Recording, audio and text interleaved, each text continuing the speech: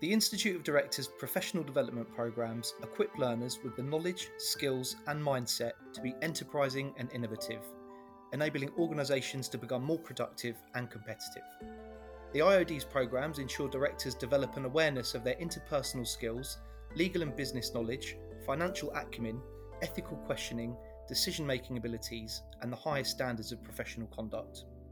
The IOD is the only institute in the world to offer internationally recognised qualifications designed by directors for directors under Royal Charter. For more information on IOD training, visit iod.com today.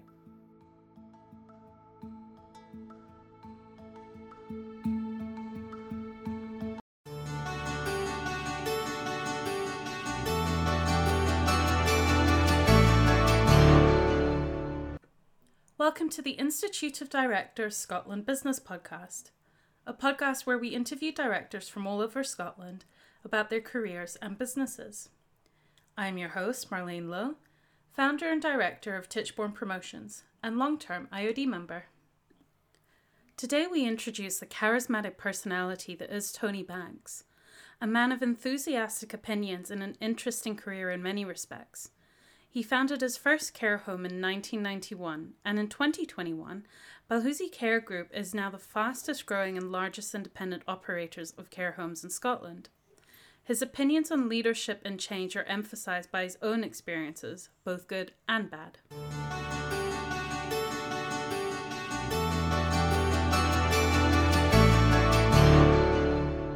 Your ability to handle a crisis like this, where do you think that comes from? There's no doubt that comes from my military background. I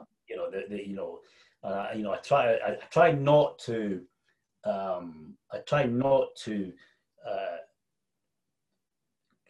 compare what's happening now with the military. Use all that military words. We're in a war and all. I don't like to, but it's very easy to do that because that's how I see it. And, I am always at my best. Everybody says, Tony, you're always at your best at a crisis and when you're under pressure. That's when you really step forward as the leader in the business. Then you step up. So you're in the background as because you're the owner and you've been there 30. But as soon as anything, a major thing, you're right at the front. Basically, I'm back on the bridge of the ship. Get out the way. I'm steering this ship, And that's, and sometimes I've got to be very careful that I don't undermine my CEO by doing that, So I'm very conscious of that, and we speak very openly about it. And I often say, look, if you think I'm treading on your toes or getting it, you need to tell me to get to Tony. Just can't step back, take a step, and let me deal with this, because that's the last thing you want to do is undermine her authority within your organisation. Yeah. So I very much see it as a military thing, and some of the analogies that I've used over the last few months is that. You have to be able to deal with situations with depleting resources.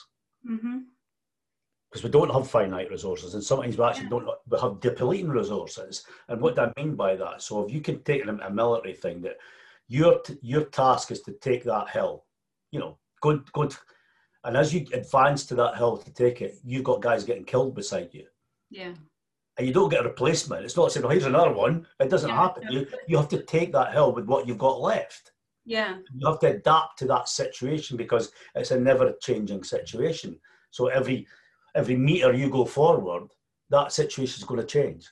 And this is where I look at when you're, and not just COVID, in other situations that we've had over the years, you have to look at it and say, this is the, one of the other things I often say, there's three changes in life. There's three guarantees in life: death, taxes, and change. Yeah. You always have change. It's how you embrace change and because a lot of people don't like change. Where I see change as opportunity. I see change as opportunity for improvement. I see change as opportunity to perhaps earn extra revenues, or a new business opportunity, or a change how to develop somebody or develop people. So change to me, you unfortunately, whether we like it or not, you just have to accept it's part of life. And so it's how you embrace that change is how you will set a scene within your organisation. And I do believe that in times like we're at in the moment, this is where true leaders will come through. And that leadership is so important in moments like this. And you know, even to the extent, and to give you, you know, a good example, I phoned Sunday, or had a conversation Sunday that our class has a foe to a certain extent, that we had our differences.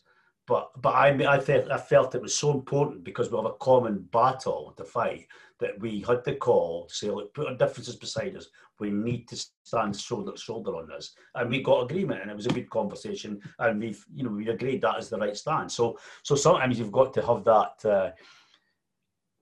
Something that I use quite a bit is that I think a lot of leaders lack, a huge amount of leaders and managers lack, is humility. Yeah.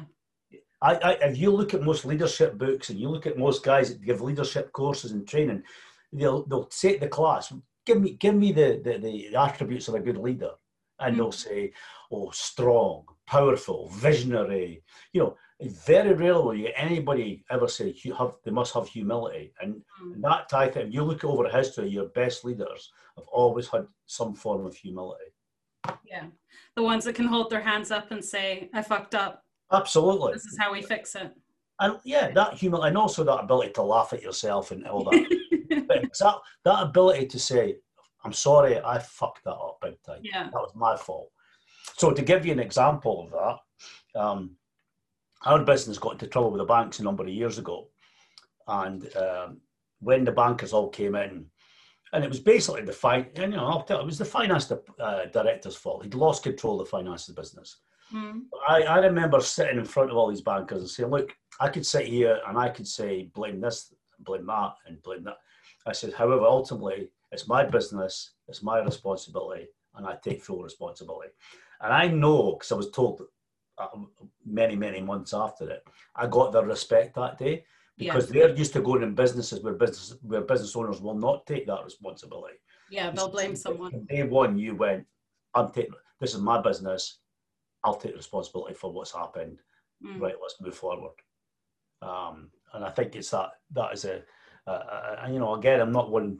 I think it's trying, particularly when I'm talking to younger people and younger business people, to try to install some of the values that I have. I'm not saying that I'm right in everything, and it's a bit like pick and mix. You pick the ones that you like and discard the ones you don't. But I can only say this is how I've managed to survive this law.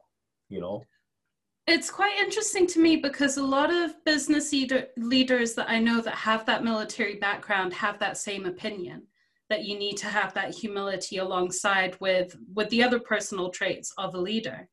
But one thing that I've always been curious of is that something that you were taught before joining the military, or something you already had within you before the military, or is it purely part of? I don't think you could be taught that.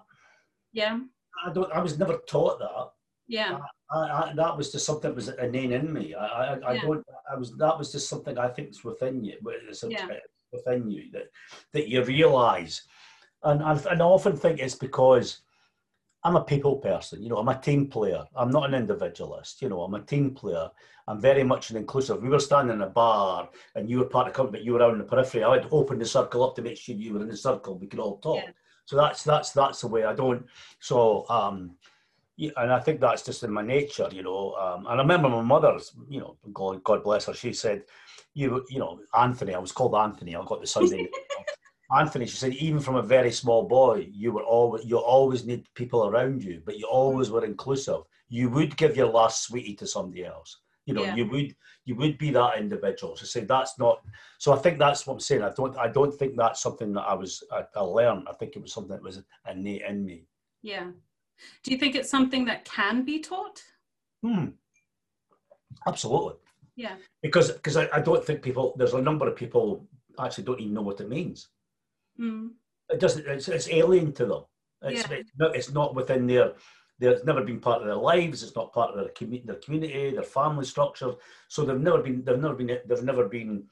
exposed to that. And I think when you expose to it, you explain and to give you sort of even just a little, it's looking after people as well. And it's a bit like in the military, when the men are getting fed, the last people to eat are the officers in the senior ranks. Yeah. Like the juniors all get fed first. And if there's nothing left for you, then there's nothing left for you. Yeah. That's part of, letting make sure I'm looking after people. But it's also that understanding of how people feel. You know, like I said, a good example is what I said earlier on, is that you've got to understand that people have this different fear levels, and so there are people with what's going on have got different fear. And it might be that they've got an underlying health condition that we don't know, because on the surface we all look healthy, but we don't know. I don't know if you've got an underlying health condition. You don't know if I've got one. You know, so you've got to take all that into consideration. So. I think you can teach it. I definitely think you can teach it, because I think a lot of people, you don't know what you don't know, until they realise, oh right, I never even thought of that. And I often do it when I've done leadership training in the past. When you bring it up and I say you missed something, and they're all racking their brains. What have I missed? And you could be there for hours, because they're never going to get it. And then you just write the word up, and you get some go, oh. And then you get others go, what? Because they just don't know, So I want to take you back to that time between ending your military career and starting with care homes. Yeah. Where is that bridge between the two? So that's a really interesting. When I left the military, I'd been accepted to go back to university, and I wanted to become a physiotherapist. Mm-hmm. So I love football, right? Love football, love sport in general, but football. And my idea was become a physiotherapist, work in the sports field, hopefully with a football club, and fix people. I like this idea of fixing them and making them, they can't walk and then they can walk. It's a bit like Jesus, I'm a miracle man. So I sort of had that sort of thing, And then I had time to kill. So I got a job, and I was so naive. Honestly, when I was younger, I was so naive, right? I really was naive. I went, it was a friend of mine's wife said, look, I can get you probably in this business, and, you can earn £1,000 a month. Well, back in the 80s, being an ex-soldier, £1,000 a month was a lot of money, So I went, okay. She said, but to come along, you'll have to get a suit. Well, the only suit I had was my birthday suit, right? So I had to go and buy the cheapest suit that you could have spat through, with shirt and tie, to go to this seminar. I still didn't really realise what it was. And when I went to the seminar, all these guys there they were driving Porsches, they had the mobile phones at the time, the big bricks at the time, all sharp, all looking great, and obviously earning money. And the bottom line is what it ended up being. It was selling financial services on a commission-only basis. Yeah. Right? I was so naive, right? Anyway, I thought, well, how do you earn £1,000? And the guy said, and I always remember he said, if you make 4 appointments a day, the worst salesman in the world will earn £1,000 a month. Now, being ex-military and only having one brain cell, it's basically, right, that's what I have to do. That's it. I didn't want to think it out. I just think, I've just got to do that. And I did it.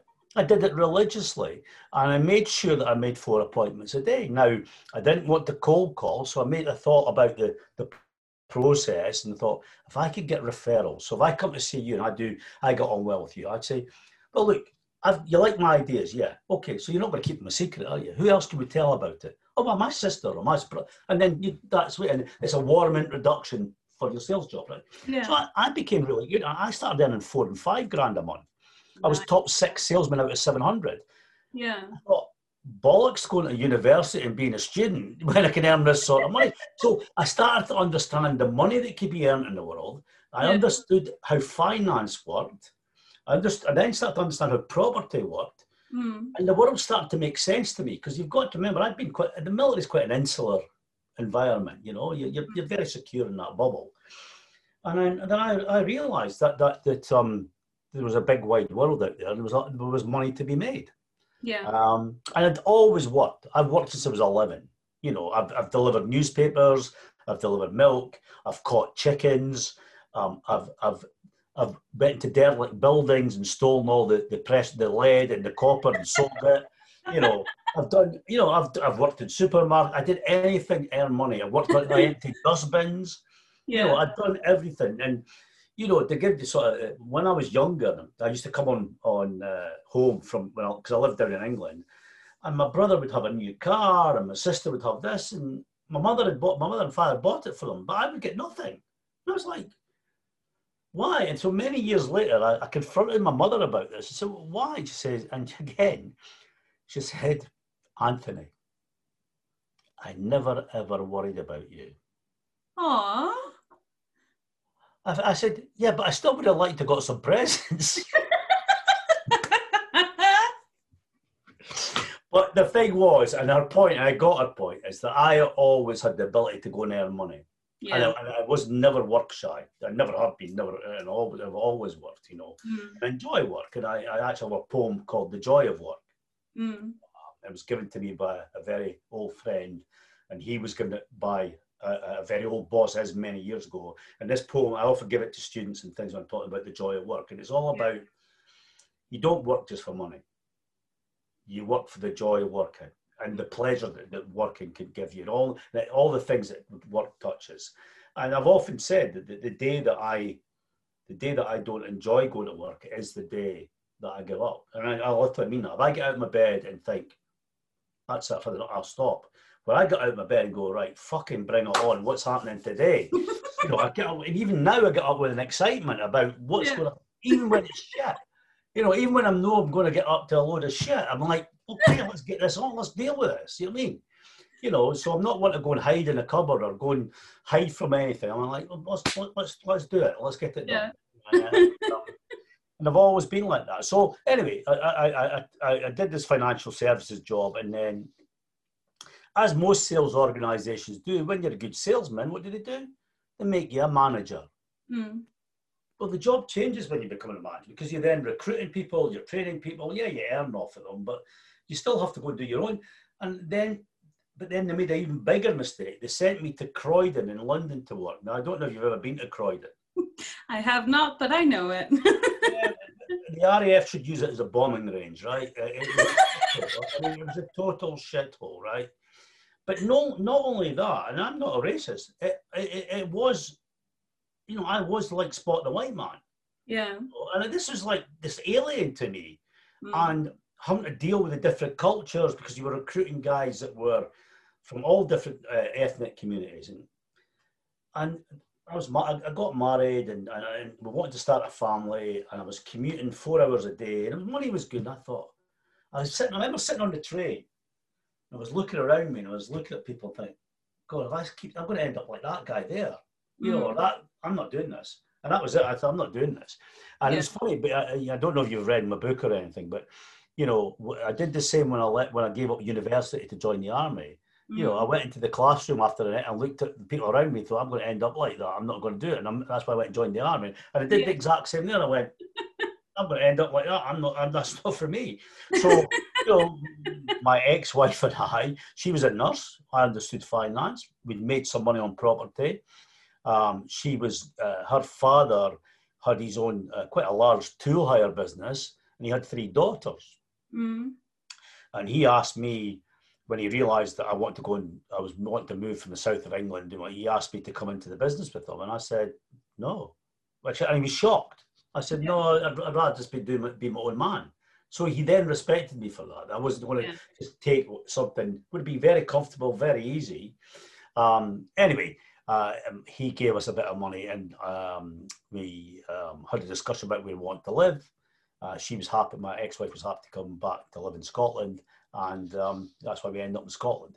And we started the first care home, which was, you know, I was only 29, so to be involved in care at only 29. Yeah. My wife was younger. Was, you know, it was quite a strange thing for a lot of people to say, you know, these very young folks looking after older folks. Yeah. But you know, and I look around. Somebody actually asked me recently, are you naturally a caring individual? And I said, I suppose now that I'm the age I think I am. But if you asked me back then, I'm not really sure if I was. I said, and when I look around me, it must be in the family. You know, my daughter's a nurse, my sister's a nurse, my niece works for me, she's in social care. You know, so around me, all my family is a lot of working in care, in some form of care. So it must just be that a family thing that we do care as something that's just within us. And then I go back to my mum saying that you would always include people and look after them. So maybe I was a carer. I just didn't realize, you know. So that is a young age to start a business and investing in a business. And look where you are now, one of the leading care homes in Scotland. Yeah, and you know, I could have grown my business a lot bigger. I could have been a UK wide business. I could have been in and out 2 or 3 times, made lots of money. But I chose not to. I chose to do it my way, like the song. But it was because it's my life. I always wanted to remain in Scotland. I very much wanted it to be a Scottish-based business. Yeah. And and then things happen, don't they? We had the financial crisis. So I'd grown quite a lot through that, before that. And then the financial crisis just basically put the brakes on everything. Yeah. And then after that, I had this finance director who caused us some issues. So that put the brakes again. And so you then start saying, okay, you have to reevaluate all the time, because again, there's constant change. And what do you want to do go for the next? I'm at that age where I've got to look at decisions saying, if I do that, I'll be tied in for another 10 years. Do I really want to be tied in for another 10 years? Yeah. So I've diversified into various other businesses with other business interests. Yeah. One to give me other interests, and two to not have all my eggs in one basket, because when that situation happened with the banks, it did give me a fright. Because all my eggs were in one basket. Yeah. And you potentially could have lost my business. And when that happens to you, it's a lifetime of work. And this is, at the moment, I really, really, really feel for a lot of business owners, because there are businesses out there who have put their heart and soul into their business and they're losing it for no fault of their own. Yeah. And I look at things like hospitality in particular, even not a bit, little guys, they just want a small cafe. And they work in it, and their wife's worked in it, and maybe their daughter's working it, and all of a sudden that's getting closed and they can lose it. Yeah. And that's not their fault, And then you have the guys. I know one guy here that had a really great venue in Dundee. He used to do a lot of bands and music, but it's just people. It was wall to wall people. He didn't do food. His thing was lots of people, lots of alcohol, great bands. Yeah. Well, that model's dead. He's had to close the business. He's had to close it. He's made it. I actually saw him. He was working in Tesco's. And I've known him since school. I said, "What are you doing?" He said, close. He says, "I closed the business just to see what's going to happen." He says, "But I don't think I'm going to open up again." He says, "Look, I've got no debt. It's been good to me, but why should I go and take on debt to reopen in an uncertain future?" And he's a bit younger than me, a few years younger than me. He said, "I'm as well just to just do what I'm doing and see how it goes." Yeah. And that's so sad, because he had a very loyal staff group, and he's had to make them redundant. So all that knock-on effect of what's happened is so sad, and I feel really heartfelt for a lot of business owners at the moment. I really do. Do you have advice for business owners if they're able to, one for business owners that are able to stay in business, what can they do going forward? But then also, do you have advice for business owners that unfortunately are needing to close down and how they can restart? Yeah, well, two things. So people that are in business, I think they are lucky enough to be able to survive and get through this. They will have done, they will have to adapt, and you'll have to change. It's that word change. We've used that a few times, haven't we? You have to change. You have to change your business model and perhaps your aspirations for your business to sit alongside what's happening in the economy. However, the other thing is look for opportunity within that environment, because there will be opportunity. And if you're lucky enough to be cash rich, or have the ability to raise cash, and what we've got, what they're talking about today is perhaps negative interest rates, and that's basically because they need to get money out the door. You've got to remember, the banks don't make any money unless they get money out the door. Yeah. So they will be looking for the companies that have been able to adapt, that can see opportunity, and can take advantage of that opportunity. So the banks will look to fund that. The guys that have unfortunately lost their business, I think it's a good time to reflect. And there's a number of things they should look at. And one is, what was wrong with their business model? Were there fundamental flaws in it and they hadn't noticed? So they can then look at resurrecting their business. Or our business, doesn't matter what. I look at, is some of it not just the pandemic's fault? Some of it is actually their mismanagement of their business. Yeah. And it is strange, because I know in a bigger business like mine, fat sneaks in. And it's when you hit a crisis, when you start drilling down, you think, oh my God, we're wasting so much money. Yeah. So one of the things I would say, look at your existing business and see where the fat is at the moment. Yeah. Look at how you're operating, and can you change that model to make it more efficient? You know, and you know, more profitable. And then again, a bit, and for those that have lost their business, they have to reflect. They have to look back and be honest about what are some of the things that they might have could have done different. What could the fact is, and a lot of business owners are very slow to react, and they don't take the hard decisions quick enough. And you will find people that would have been reluctant to shed staff, shed cost, shed customers. And I think there's a lot of businesses don't do that. There's customers that you do not need in your business because they're not profitable, they're a pain in the bloody arse. And seriously, you better just say, you know what, thank you for your business, but it's not business that we need anymore. Thank you very much. You have to be able to have that guts to say to people, we're not interested in your business. Yeah. Really cut the ones that are not profitable. And I've spoken to, unfortunately, when the pandemic started, I literally within the first month had 3 good friends, one in particular, who basically came to me virtually in tears. Yeah. We're going to lose our businesses. And then I would sit down and it was a bit like the doctor, you know, tell me what's wrong with you, you know, and then once you get their symptoms and you can say, okay, I probably here's the medicine I think you need to do. And some of it was tough medicine. Yeah. It was very, you told them some home truths. Yeah. You know, you're living beyond your means, you know, you want everybody to think you're successful, so you've got this car, that car, and your wife's got this car, and you've got that, all too expensive. Get rid of the expensive cars, cut your cloth. But that's, I suppose, I don't know if it's a good trait or not. What people say is, the good thing about Tony, you will say it as it is. You have, and one of a very good friend of mine said, what your ability, one of your real skills is to see right through the crack to see what the solution is. So you see the problem and you know how to get to the solution and you cut the crap right out of it, say, do this and it will work. Forget all that stuff. That's just noise around the side, you know. Yeah. So that would be my advice to people that are still in business and those that have lost business. And those that have lost, I think that the biggest thing is there's a personal injury when that happens. They're bound to feel deflated. They're bound to feel hurt. They're bound to feel angry. Yeah. They need to try and get over that, and they need to try and put that aside. And that's easy for me to say because I'm still in business. But I've had to shut businesses, other business interests, and accept that they were not working or lost money or whatever. And they just have to. But I think if they could just do that analysis and be honest about what they could have done better, that might help them with the next business venture. But I would say don't give up. You know, that is the whole. Keep going. You know.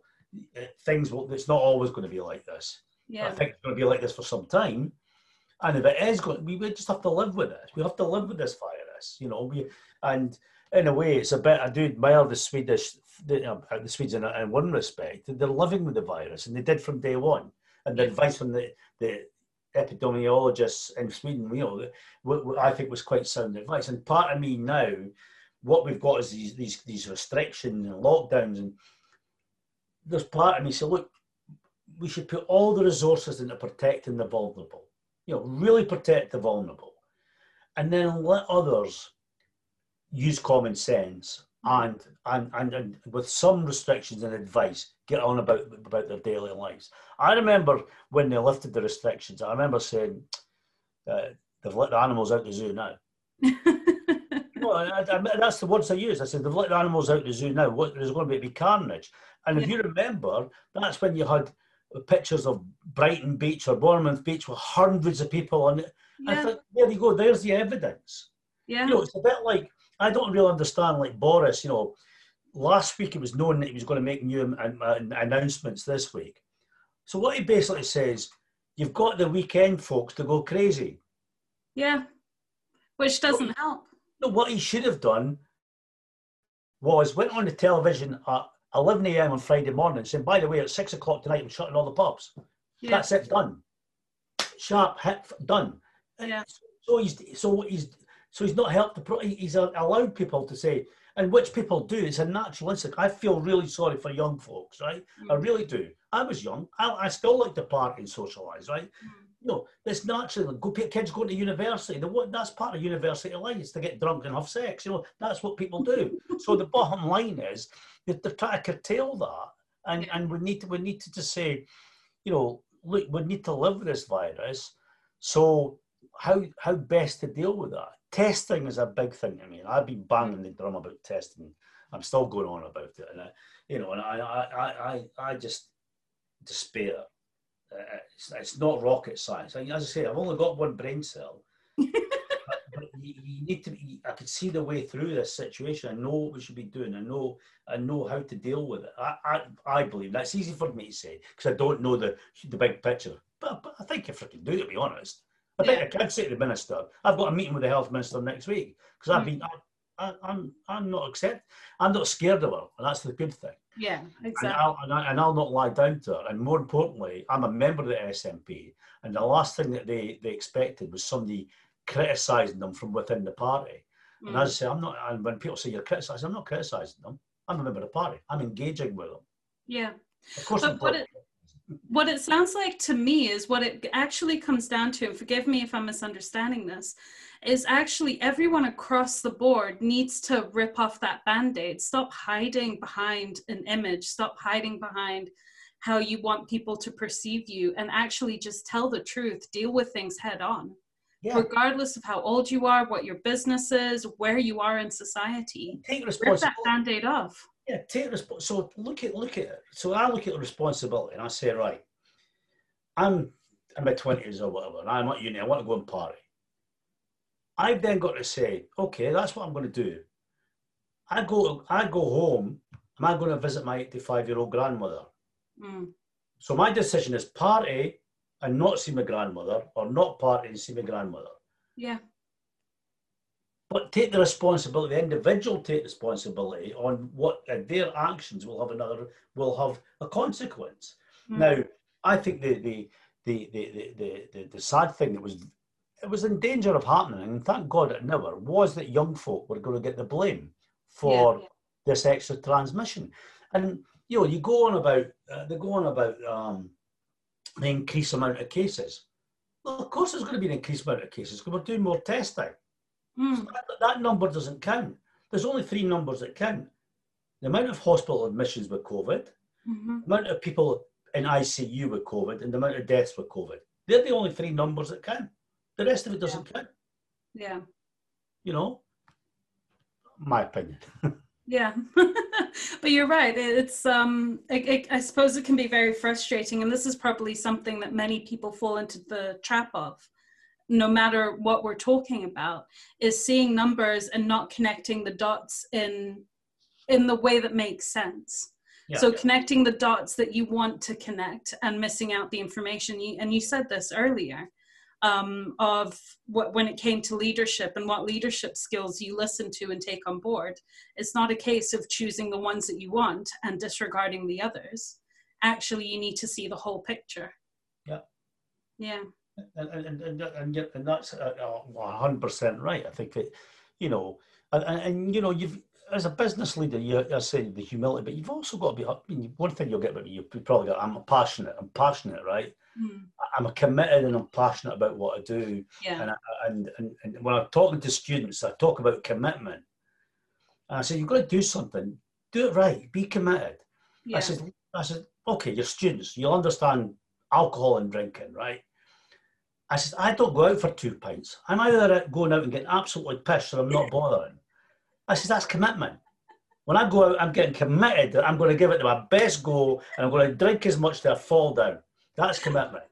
Going out for 2 pints, you're just in or out. You're not really doing anything. There's no point in drinking if you're only going to have 2 pints. You know what I mean? So that, and they get it. You get a laugh. Exactly. You get a laugh, but they understand it. They understand the commitment part when you talk about commitment. I do not very rarely get involved with anything that I cannot give it my best because I know personally that would make me feel bad, because I think I never really gave that my best. Even if you fail or you don't do as well as what you expect, at least you know you can look in the mirror and say, I did give that my best shot. Yeah. And that, that again, as a business owner, when things go wrong, because things go wrong, the first place you should always look is the mirror. Yeah. Look in the mirror and say, is it something I've done? Have I not given my staff the resources? Have I not given them clear instruction? Have I not told them the outcome they expect?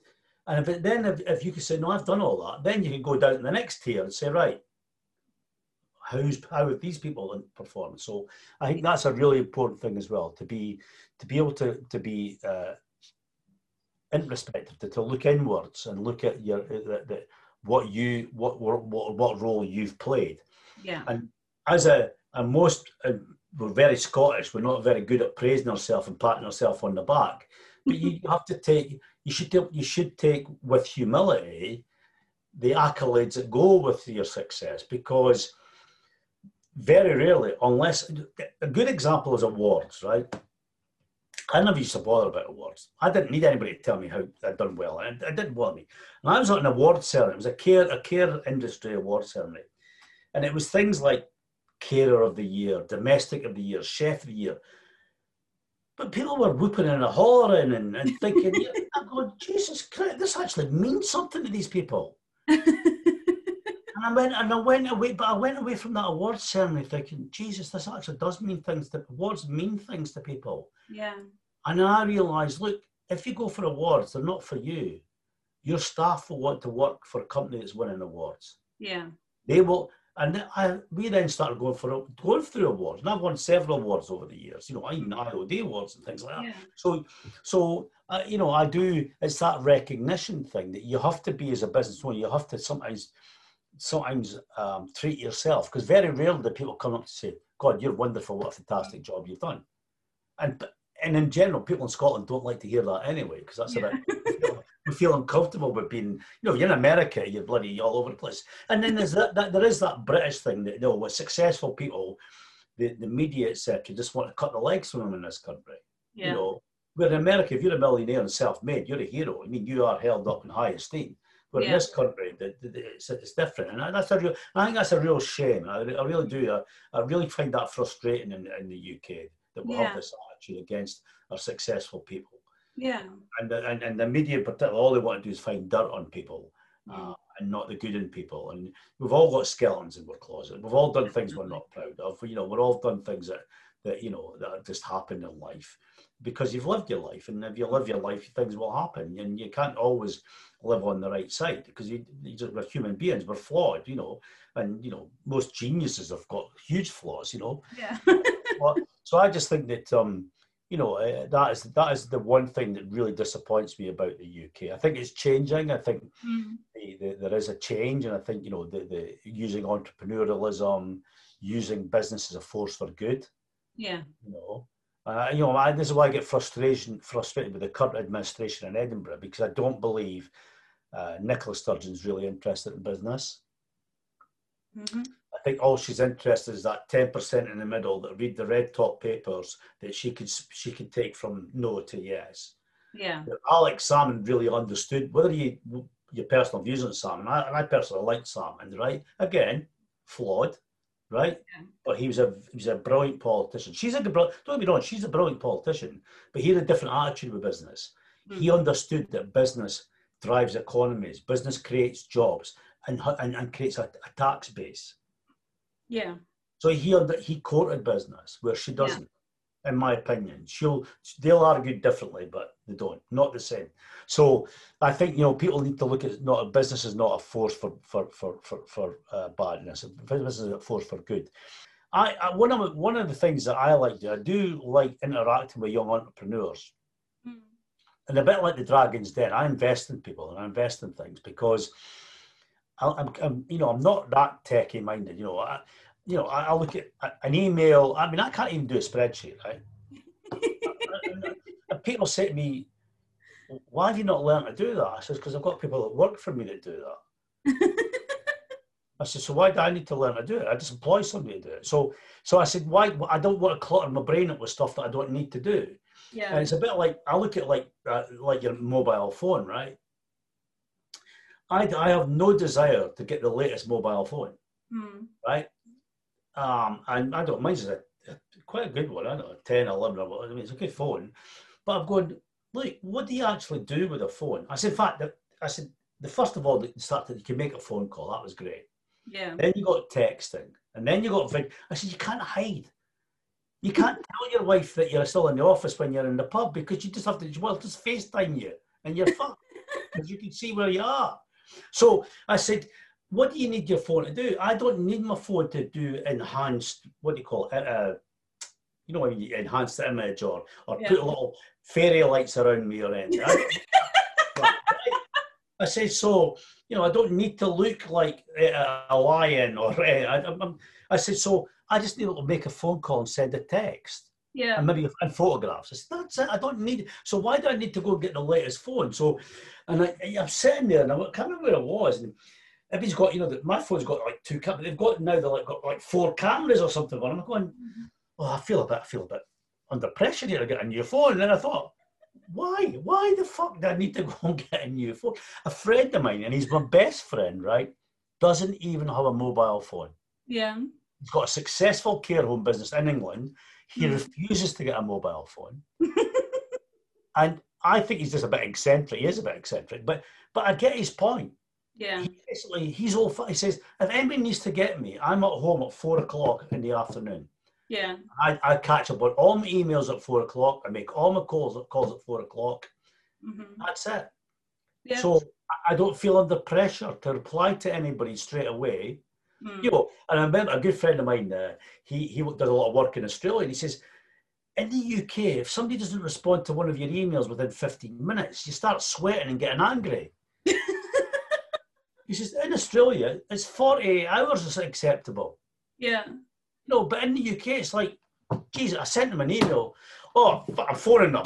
I sent you an email. Yeah, 6 minutes ago. You know, you know, but that's the way we are. We're conditioned. And but I do love the listening to all the young entrepreneurs and some of their ideas. And particularly they're quite techy, because as much as I don't understand it, I can understand what it's going to do. Yeah. And how it will change things, how it's better than what is it we're already there. Yeah. So that changed things that I find really interesting, you know. Yeah.